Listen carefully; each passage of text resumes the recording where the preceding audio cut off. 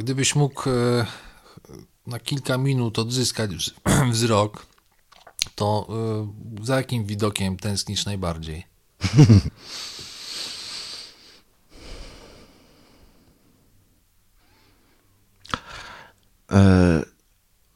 Na pewno góry, na pewno konie, no i piękne kobiety na naszych ulicach. No. Skarbiec Angory. Oficjalny podcast tygodnika Angora.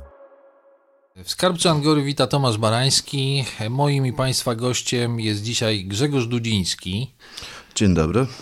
Bardzo dziękuję, Grzegorz, za zaproszenie. Jesteśmy w Bydgoszczy, znajdujemy się w Światłowni, takim niezwykle urokliwym, ważnym miejscu dla wielu ludzi Grodu nad Brdą, ale też miejscu rozpoznawalnym coraz bardziej w całej Polsce. Grzegorz, jesteś osobą, która straciła wzrok. Chciałbym od tego od razu zacząć, żeby mieć to za sobą, żeby nasi słuchacze wiedzieli, kim jesteś, co robisz. Opowiedz, jak to się stało, kiedy zrozumiałeś, że zaczynasz coraz gorzej widzieć. Czy to było nagłe, czy to było takie stopniowe? Jak to jest? Ja w zasadzie od najmłodszych lat miałem zawsze problemy z widzeniem. No było to osłabienie wzroku początkowo, tak okuliści podejrzewali. Dopiero w zasadzie na studiach wykryli u mnie jaskrę, bo kiedyś nie było normą, że po prostu przychodząc do okulisty, okulista nam rutynowo bada dno oka. To dopiero od niewielu lat jest normą. No i właśnie dopiero takim badaniem tylko można by wykryć coś takiego jak jaskra. Także u mnie w dosyć późnym momencie ta choroba została ujawniona. Miałem, nie wiem, z 8 chyba operacji mikrochirurgicznych, w sumie w najlepszych takich klinikach. No to niestety nie pomogło i jakieś, nie wiem, 6 lat temu przestałem zupełnie widzieć. To następowało oczywiście stopniowo, bo najpierw był etap, że przestałem rozpoznawać twarze, potem widziałem już tylko sylwetki ludzi, potem stopniowo te sylwetki znikały i no, pojawiała się taka szarość trochę. No cóż, i dzisiaj mogę powiedzieć, że całkowicie nie widzę problemu. Ale nie widzisz kompletnie nic, czarno. To znaczy mam lekkie poczucie światła. Lekkie, bo to musi być silne światło, żebym mógł zobaczyć to. Nie? My znamy się przez telefon tak od wielu, wielu lat. Pracowaliśmy w latach 2000 w jednej redakcji. To, o czym opowiadasz, jest dla mnie dość zaskakujące, bo ja nie miałem zupełnie świadomości, że pisząc teksty do gazety, no walczysz trochę z materią, bo rozumiem, że już wtedy miałeś przeróżne mankamenty zdrowotne.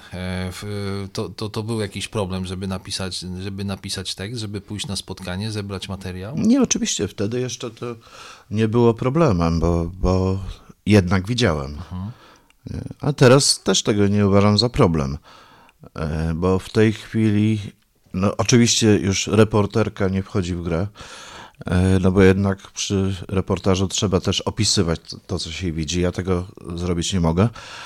Natomiast równie dobrze mogę pisać felietony, także od kilku lat po prostu piszę felietony pod takim ogólnym hasłem z cyklu Ślepym trafem. To i no, ostatnio też właśnie w ramach już jakby Światłowni zacząłem robić wywiady, tak zwane podcasty z artystami, którzy u nas występują i rozmawiamy tam o wszystkim. No to dzisiaj zobaczysz właśnie, jak to jest być z drugiej strony mikrofonu, nie przepytywać, tylko być przepytywanym. To jest zupełnie jakby inna historia. Natomiast tutaj Jak mówisz o tych felietonach, o reporterce, ja bym chyba nie do końca się zgodził. Ja wiem, że to takie jest może filozofowanie, ale często osoby, które nie widzą, czy znawcy w ogóle tego świata, mówią, że jeżeli tracisz jeden zmysł, czyli w tym przypadku zmysł wzroku, to inne zmysły jakby w pewnym sensie przejmują tą wrażliwość, ten sposób jakby komunikowania się ze światem. Czyli nie widzisz, ale może więcej jesteś w stanie, no nie wiem, węchem czy jakimiś innymi zmysłami, jeżeli chodzi o odczytywanie świata, coś złapać, znaleźć, zinterpretować ten świat. To znaczy, to nie jest tak, że te zmysły inne się wyostrzają. To jest mit. Po prostu się bardziej korzysta z tych zmysłów. Przykładowo, miałem taką sytuację, że sąsiad tutaj przyszedł i nie mógł zrozumieć: Grzegorz, jak ty możesz trafić na przykład do tego sklepu tutaj kilkaset metrów dalej. Jak wiesz, kiedy ten sklep jest, kiedy trzeba skręcić, kiedy trzeba przejść przez jezdnię? Ja go zapytałem o jedno, słuchaj, a zwróciłeś uwagę na to, że zawiasy drzwi tego sklepu zawsze skrzypią? Naprawdę? Tak, skrzypią. I to jest taki element, na który zwracam uwagę. Takich elementów jest multum. Po prostu widząc, nie zwraca się uwagi na wiele rzeczy. Po prostu nie zwraca się uwagi na to, że idąc, powiedzmy, przechodząc przez jakąś ulicę taką poprzeczną, mamy podmuch wiatru ze strony tej ulicy. Na to nikt widzący nie zwraca uwagi, natomiast ja zwracam. Już pomijając wszystko, teraz mam psa przewodnika Ludzka, także prowadzi mnie po sznurku. Leży tutaj przy twoich nogach. Rozumiem, że to jest wielki przyjaciel, wielki pomocnik tego w codziennym dniu. Tak, oczywiście. To byliśmy ostatnio razem w górach. To nawet moja żona stwierdziła, że ona w życiu by mnie tak nie poprowadziła jak Lucek. On zawsze wybierał najłatwiejszą drogę, zawsze był skupiony, po prostu podchodzi zadaniowo. Czyli on ma za zadanie doprowadzić mnie bezpiecznie od punktu A do punktu B. Skarbiec Angory. Oficjalny podcast tygodnika Angora. Grzegorz, a powiedz, bo to takie pytanie się nasuwa. Wiadomo, jakie dzisiaj są czasy. Wszyscy chcą być bogaci, zdrowi, mieć dobre samochody i korzystać z życia. Jak przyjąłeś utratę wzroku? Bo z tych naszych takich jeszcze wcześniejszych rozmów wynika, że z dużą pokorą i nie chcę powiedzieć, że z wdzięcznością, ale z takim dużym zrozumieniem. Możesz opowiedzieć o tym, jak to wszystko odebrałeś? Ja myślę, że tutaj moja reakcja się nie różniła od reakcji innych ludzi, którzy w wieku późniejszym tracą wzrok. Bo wielokrotnie rozmawiałem o tej sprawie z niewidomymi, którzy od urodzenia nie widzieli. Dla nich ten świat jest po prostu taki, jaki zastali, czyli absolutnie tutaj jest jakby mniejsza trauma. Natomiast w przypadku osób, które tracą wzrok w wieku dorosłym, nie znam takiego, dla którego taka sytuacja nie byłaby traumą. Tu nie ma mocnych po prostu na to. To trzeba przepracować w sobie. I ja to odbieram w tym momencie jako rodzaj misji, bo dzięki temu, że umiem pisać teksty, jestem w miarę wykształcony, potrafię się komunikować, potrafię załatwiać różne sprawy, czyli mogę działać aktywnie na rzecz tych naprawdę niewidomych. Ja mówię naprawdę niewidomych, ponieważ w Polskim Związku Niewidomych nie ma niewidomych. Tam jest bodajże 5% całkowicie niewidomych. A zupełnie inne są potrzeby osób niedowidzących i inne są potrzeby osób niewidomych. Niedowidzący potrzebuje, nie wiem, żółtej barierki czy dużych liter na klawiaturze i tak dalej, i tak dalej. Natomiast niewidomy potrzebuje najlepszego na świecie iPhone'a, czy MacBooka, czy czegoś takiego, po prostu sprzętu technicznego, który pomaga w normalnym funkcjonowaniu. Także te potrzeby są bardzo różne i ja trochę właśnie do tego podchodzę w ten sposób, że staram się jakby walczyć o takie potrzeby, o spełnienie tych potrzeb w odniesieniu do całego środowiska osób całkowicie niewidomych. No właśnie wspominasz czasami o tym, że pewna misja ci przyświeca. No to może tak śmiesznie brzmi, ale tak do tego się sprowadza to. Różni ludzie przychodzą, nawet ostatnio na Facebooku napisałeś w taki dość wzruszający sposób, że przyszła żona kolegi, który nie widzi, ponieważ chciała mu uruchomić iPhone'a. Nie mogli sobie z tym poradzić. Czyli takie, można by powiedzieć, czasami nawet prozaiczne rzeczy przechodzą przez twoje ręce. Ja nie nazwałbym tego prozaicznymi rzeczami, to są życiowe rzeczy. Wiesz, kilka miesięcy temu na przykład do światłowni przyszedł taki niewidomy Karol. W zasadzie on nawet sam nie przyszedł, tylko znajoma po prostu zadzwoniła do mnie, żebym koniecznie go ogarnął, bo po prostu człowiek jest w ciężkiej depresji, stracił wzrok 3 lata temu i nie może sobie z tym poradzić. Nie? Także tutaj jakby takie pierwsze lekcje dostał ode mnie. Przez kilka miesięcy przychodził. Udało się załatwić dla niego taki turnus miesięczny w Warszawie, gdzie będzie przeszkolony od podstaw, czyli orientacja przestrzenna, czynności dnia codziennego, iPhone, komputer i tak dalej, i tak dalej. Wszystkie rzeczy po prostu tak kompleksowo będzie szkolony. No, kilka dni temu właśnie dzwonił. Zupełnie inny człowiek, po prostu jak słuchałem jego głosu, no to po prostu radosny, taki mocny głos, silny. No, dostał pozytywnego kopa i to jest fajne. Nie? Jako społeczeństwo się starzejemy, ty znasz statystyki, grupa ludzi, którzy stracili wzrok, ludzie niewidomi, ludzie ociemniali. O jakiej grupie my tak naprawdę mówimy? Trudno powiedzieć, bo tutaj jasnych danych nie dostaniemy. Przybywa takich ludzi? Na pewno przybywa, bo o tym się słyszy w ten sensie. Tutaj statystyki są zwodnicze, bo praktycznie przynależność do PZN-u nie świadczy o niczym. Większość moich całkowicie niewidomych znajomych nie należy do PZN-u.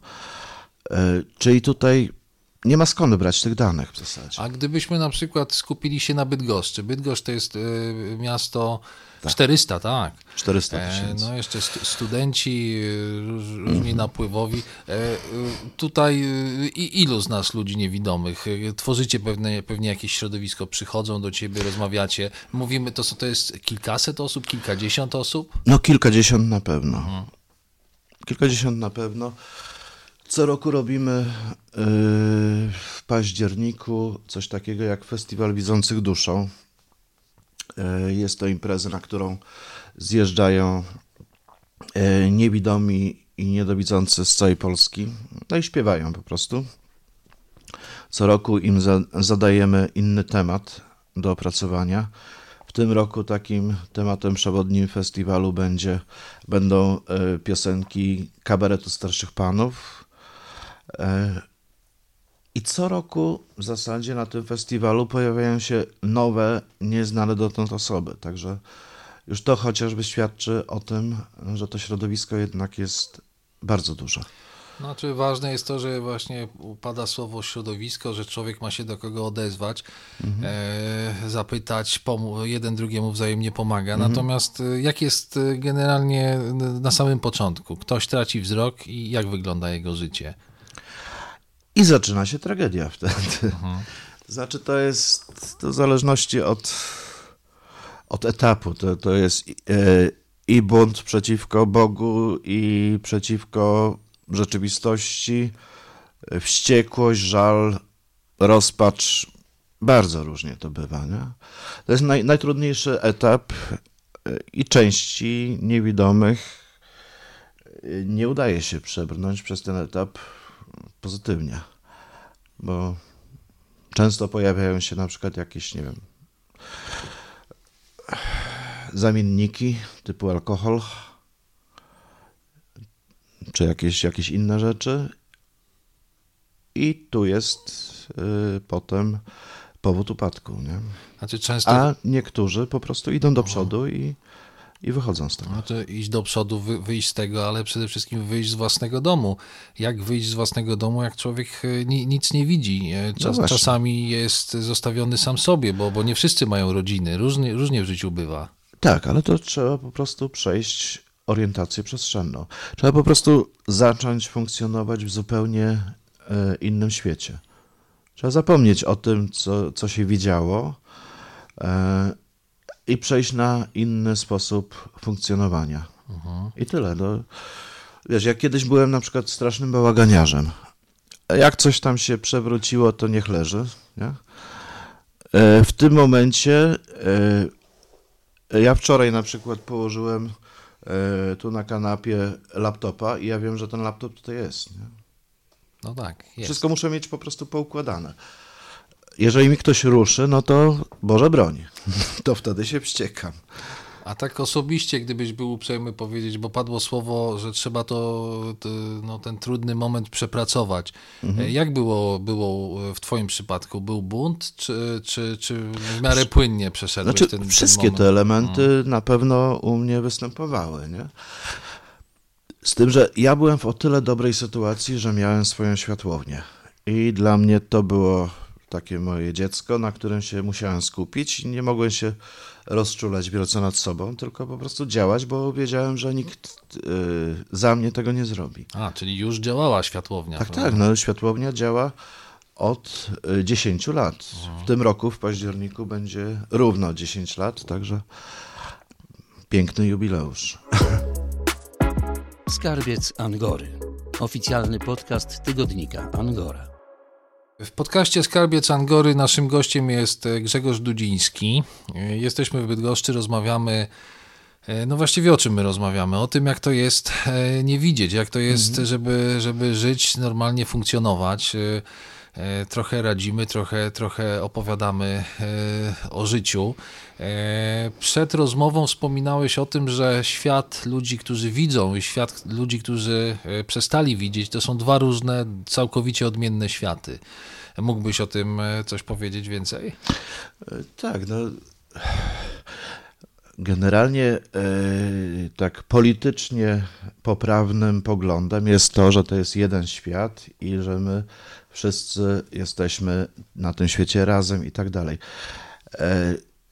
Moim zdaniem świat osób widzących i świat osób niewidomych to są dwa różne światy, bo to są dwa różne rodzaje funkcjonowania i te światy oczywiście mogą współistnieć, mogą się uzupełniać, mogą w jakiś sposób rozumieć swoje potrzeby wzajemnie, ale są to jednak dwa różne światy.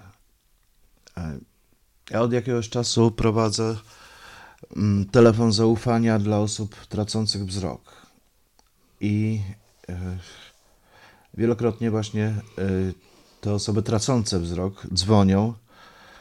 Naprawdę są to strasznie trudne rozmowy. Trwają czasami po kilka godzin. I w większości właśnie te wszystkie elementy takie wyobcowania z normalnego świata, normalnego, w cudzysłowie normalnego, ze świata osób widzących, w każdym przypadku się potwierdzają. A mógłbyś coś jeszcze więcej powiedzieć, bo to jest niezwykle ciekawe. Takie telefony zaufania to jest taki trochę jakby coraz bardziej niszowa forma komunikowania się z ludźmi, którzy rzeczywiście szukają pomocy. Często słyszymy o różnych problemach finansowych tego typu instytucji. Tobie udaje się takim ludziom pomagać. To jest niezwykła sprawa. No, tu akurat kosztów wielkich nie trzeba robić, bo praktycznie to jest kwestia podania numeru telefonu I tyle. I od poświęcenia chwili swojego czasu. A potrzeba naprawdę jest duża, bo wielokrotnie rozmawiałem i czasami to trzeba wręcz wysłuchać płaczu. Że ktoś dzwoni, powiedzmy, nie wiem, jak pewna kobieta dzwoniła, która jest informatykiem w dużej firmie, korporacji i ona traci wzrok. I jej się świat wali i ona nie wie, co robić, po prostu w jaki sposób może dalej funkcjonować. Strasznie trudna rozmowa. Naprawdę to zawsze zostaje we mnie jakoś tam, nie? Ale to myślę, że w jakimś stopniu udaje mi się tym ludziom pomóc. No, chociażby to, że oni jednak wiedzą, że no nie tylko oni się mierzą z takimi problemami, że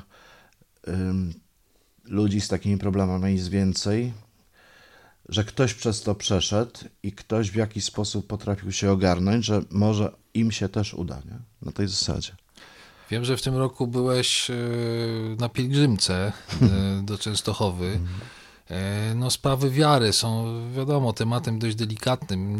Nigdy o tym nie rozmawialiśmy. Nie wiem, jaki masz stosunek do wiary, czy chodzisz do kościoła, czy nie chodzisz. Natomiast wspomniałeś o tym, że czasami jak człowiek traci wzrok, to jest ten element buntu, również skierowanego w kierunku Boga. Tak. Ale generalnie wiara pomaga w tego typu sytuacji, czy niekoniecznie? Myślę, że to jest kwestia indywidualna. Na pewno, w moim przypadku na pewno to trochę pomogło. Zresztą nawet kiedyś napisałem felieton pod takim trochę pokrętnym tytułem „Dziękuję Bogu za ślepotę”.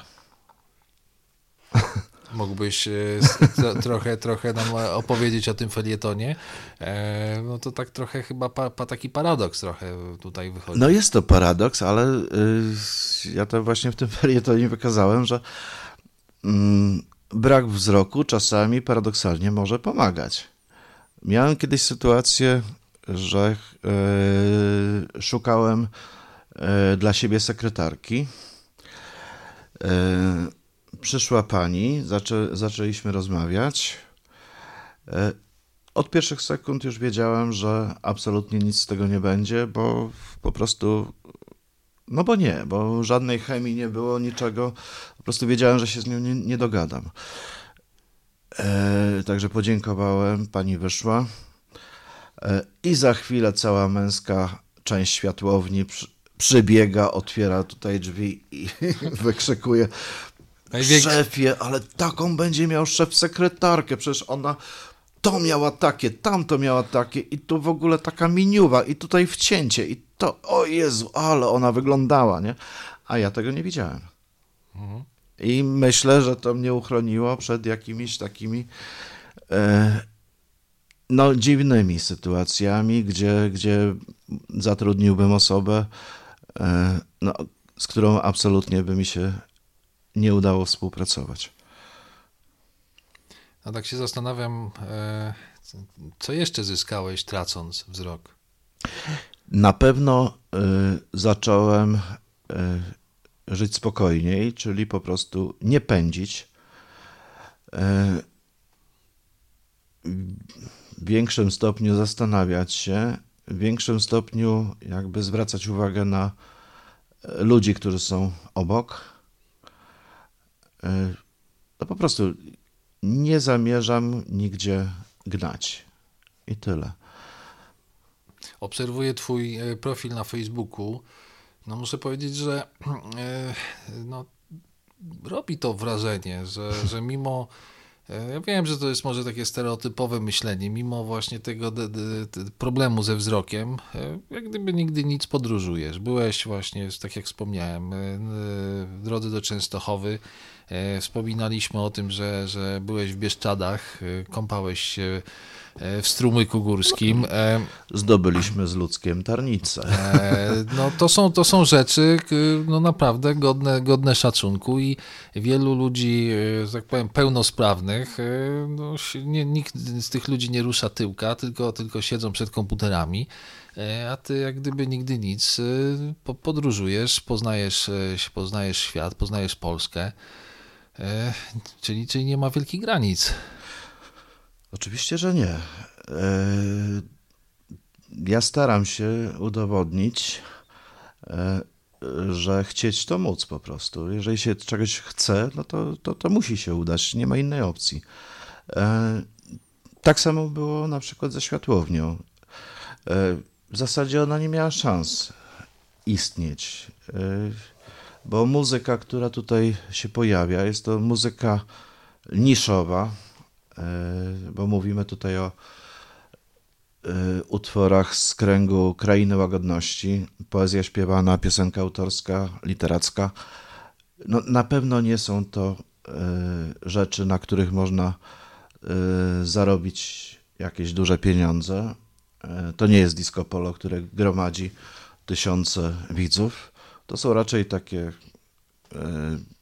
kameralne koncerty, ale jednak ta światłownia, mimo olbrzymich problemów, mimo wielu kłód rzucanych w zasadzie pod nogi, cały czas istnieje i funkcjonuje, porównując do innych klubów, naprawdę na najwyższych obrotach, bo przez 10 lat co tydzień w piątek mamy koncert na żywo. Czasami też w soboty są koncerty, no dzisiaj na przykład będzie. To jest dużo. To jest przetrwać coś takiego, żeby to funkcjonowało, to naprawdę jest dużo. No na pewno dużo pracy, olbrzymi wysiłek i nawet pandemia nie była w stanie was tutaj przystopować. Nie, no w trakcie pandemii pisaliśmy wszelkie możliwe projekty. Wszędzie, gdzie tylko można było pisać. Udało nam się wygrać kilka konkursów ministerialnych. Dzięki temu mogliśmy zaproponować naszym artystom koncerty. Na początku były to koncerty w trybie online, gdzie tutaj po prostu się pojawiali w światłowni. Nagrywaliśmy to, wrzucaliśmy do sieci.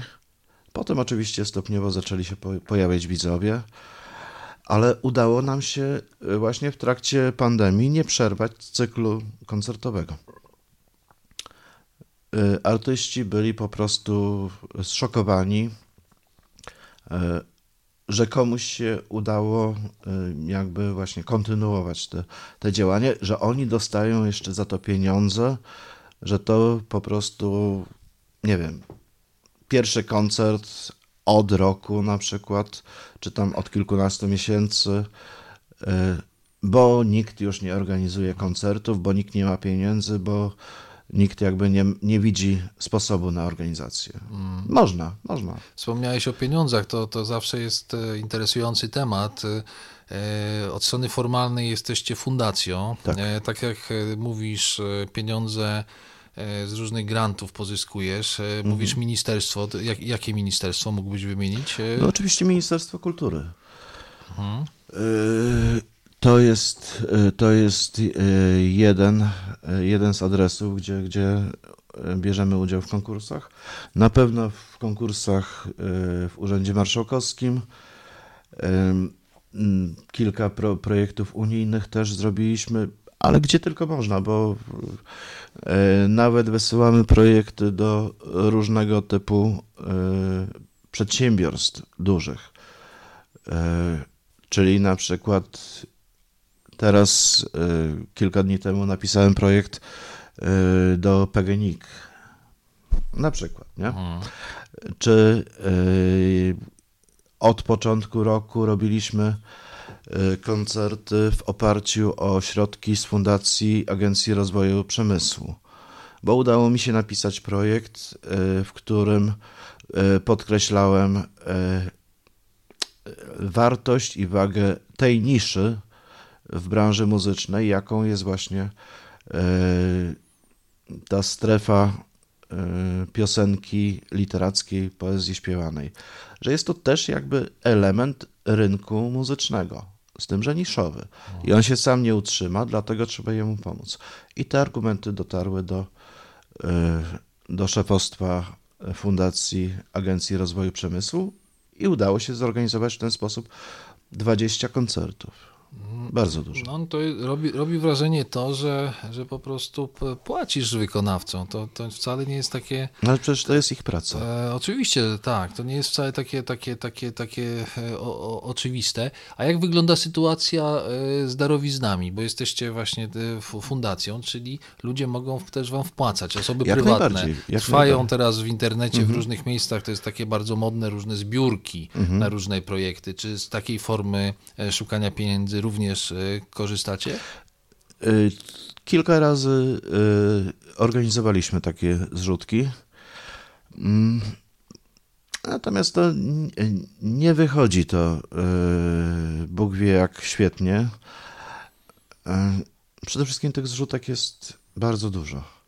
Także jakby tutaj kolejna instytucja, która wyciąga rękę gdzieś tam, to już tak nie działa. Zresztą na pewno chętniej ktoś da pieniądze na, nie wiem, chore dzieci, niż miałby, powiedzmy, nie wiem, ratować artystów z kręgu Krainy Łagodności na przykład. No tak mówisz właśnie, poezja śpiewana, Kraina Łagodności. Ja wiem, że tych zespołów, tych wykonawców przewija się przez światłownię wielu, ale mógłbyś chociaż kilku po przecinku wymienić, tych może takich bardziej rozpoznawalnych, bardziej znanych, szerszej publiczności. Mówię o ludziach, którzy byli i koncertowali tutaj w tym miejscu. No tutaj Jan Jakub Należyty na przykład, bydgoszczanin zresztą, obecnie z Krakowa. Czy powiedzmy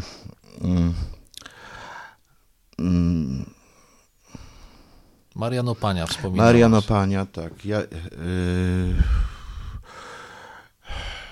Alosza Awdiejew. Jacek Wójcicki. Jacek Wójcicki, Jan Kondrak, Marek Gałązka. No to trudno mi wymieniać, bo tych ludzi naprawdę było bardzo dużo. Ja nie jestem w stanie ich wszystkich wymienić. Czy Edyta Geppert na przykład. Bardzo dużo. I to tych ludzi, których jakby określamy z górnej półki. No widziałem waszą salę. Kto stanowi publiczność? Rozumiem, że każdy mieszkaniec Bydgoszczy może przyjść i wysłuchać za darmo takiego koncertu. Czy są jakieś wejściówki? No nie tak za darmo. Oczekujemy wykupienia cegiełki na rzecz fundacji.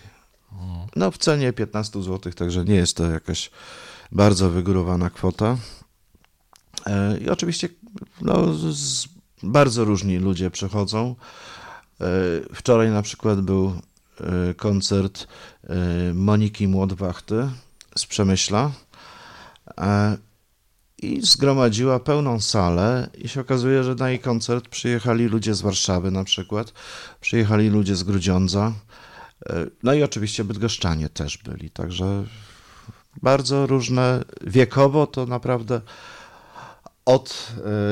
od tych takich najmłodszych widzów poprzez nie wiem, ludzi 20-latków, 30-40 po 70+. Skarbiec Angory. Oficjalny podcast tygodnika Angora. Gościem Skarbca Angory jest Grzegorz Dudziński. Człowiek spełniony, człowiek szczęśliwy. Tak sobie tutaj gadamy już ponad pół godziny. W takim bardzo pozytywnym wymiarze opowiadasz o tym, co robisz, jak pomagasz ludziom, jak udaje ci się różne rzeczy organizować. Powiedz może powoli kończąc naszą rozmowę, mam takie dwa pytania. Co ty z tego wszystkiego masz i jakie cele sobie stawiasz na kolejne lata działalności, życia? Co ja z tego mam? Wrzody na żołądku? A tak poważnie to no na pewno jest to coś, co chciałem robić zawsze, czyli po prostu chciałem prowadzić taki klub tego typu, klub muzyczny. Zresztą już na studiach też podejmowałem próby otwarcia takiego klubu. Wtedy się nie udało, teraz się udało, także bardzo fajnie. A z drugiej strony, no, ta druga część działalności, czyli właśnie jakby działanie na rzecz osób niewidomych, no ja uważam, że to jest to, co warto robić, co powinienem robić, co muszę robić wręcz. Od kilku lat organizuję takie spotkania z osobami widzącymi. Nazwałem to przewrotnie Instrukcja obsługi niewidomego.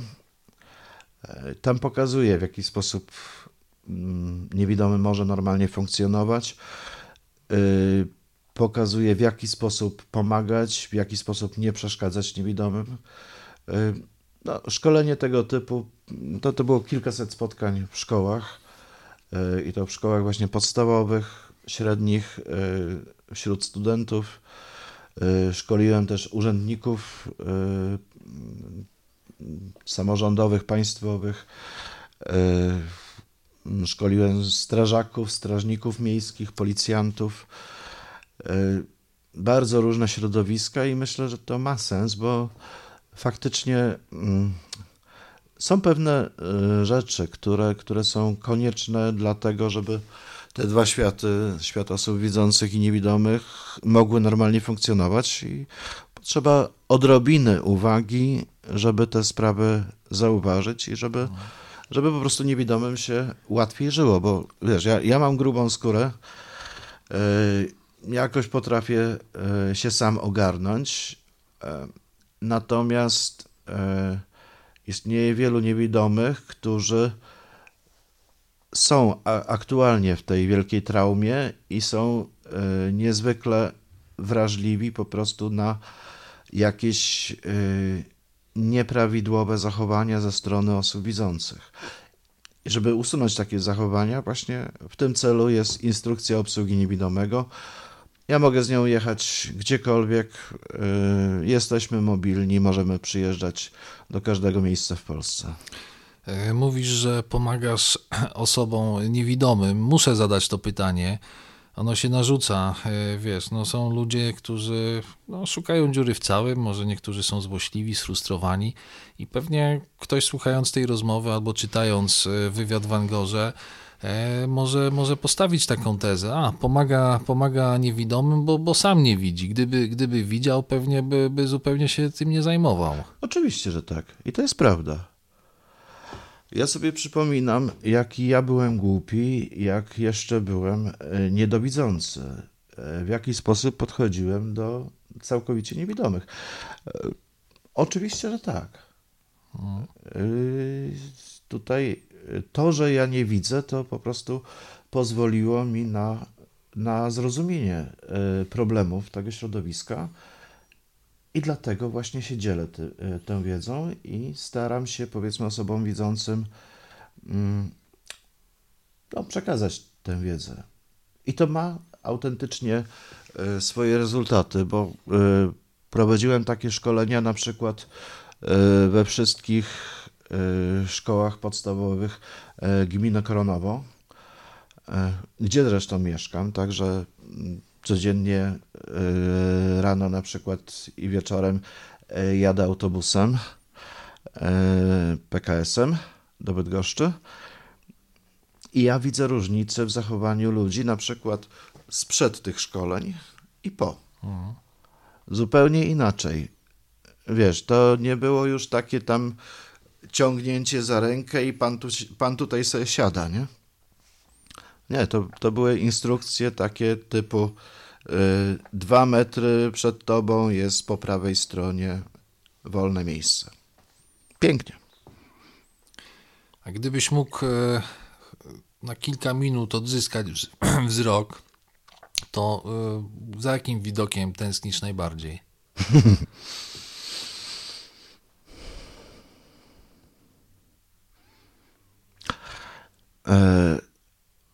Na pewno góry, na pewno konie, no i piękne kobiety na naszych ulicach. No. Dziękuję. Grzegorz Dudziński był gościem Skarbca Angory. Dzięki. Angora. Przegląd prasy krajowej i światowej. W każdy poniedziałek w kioskach na terenie całej Polski.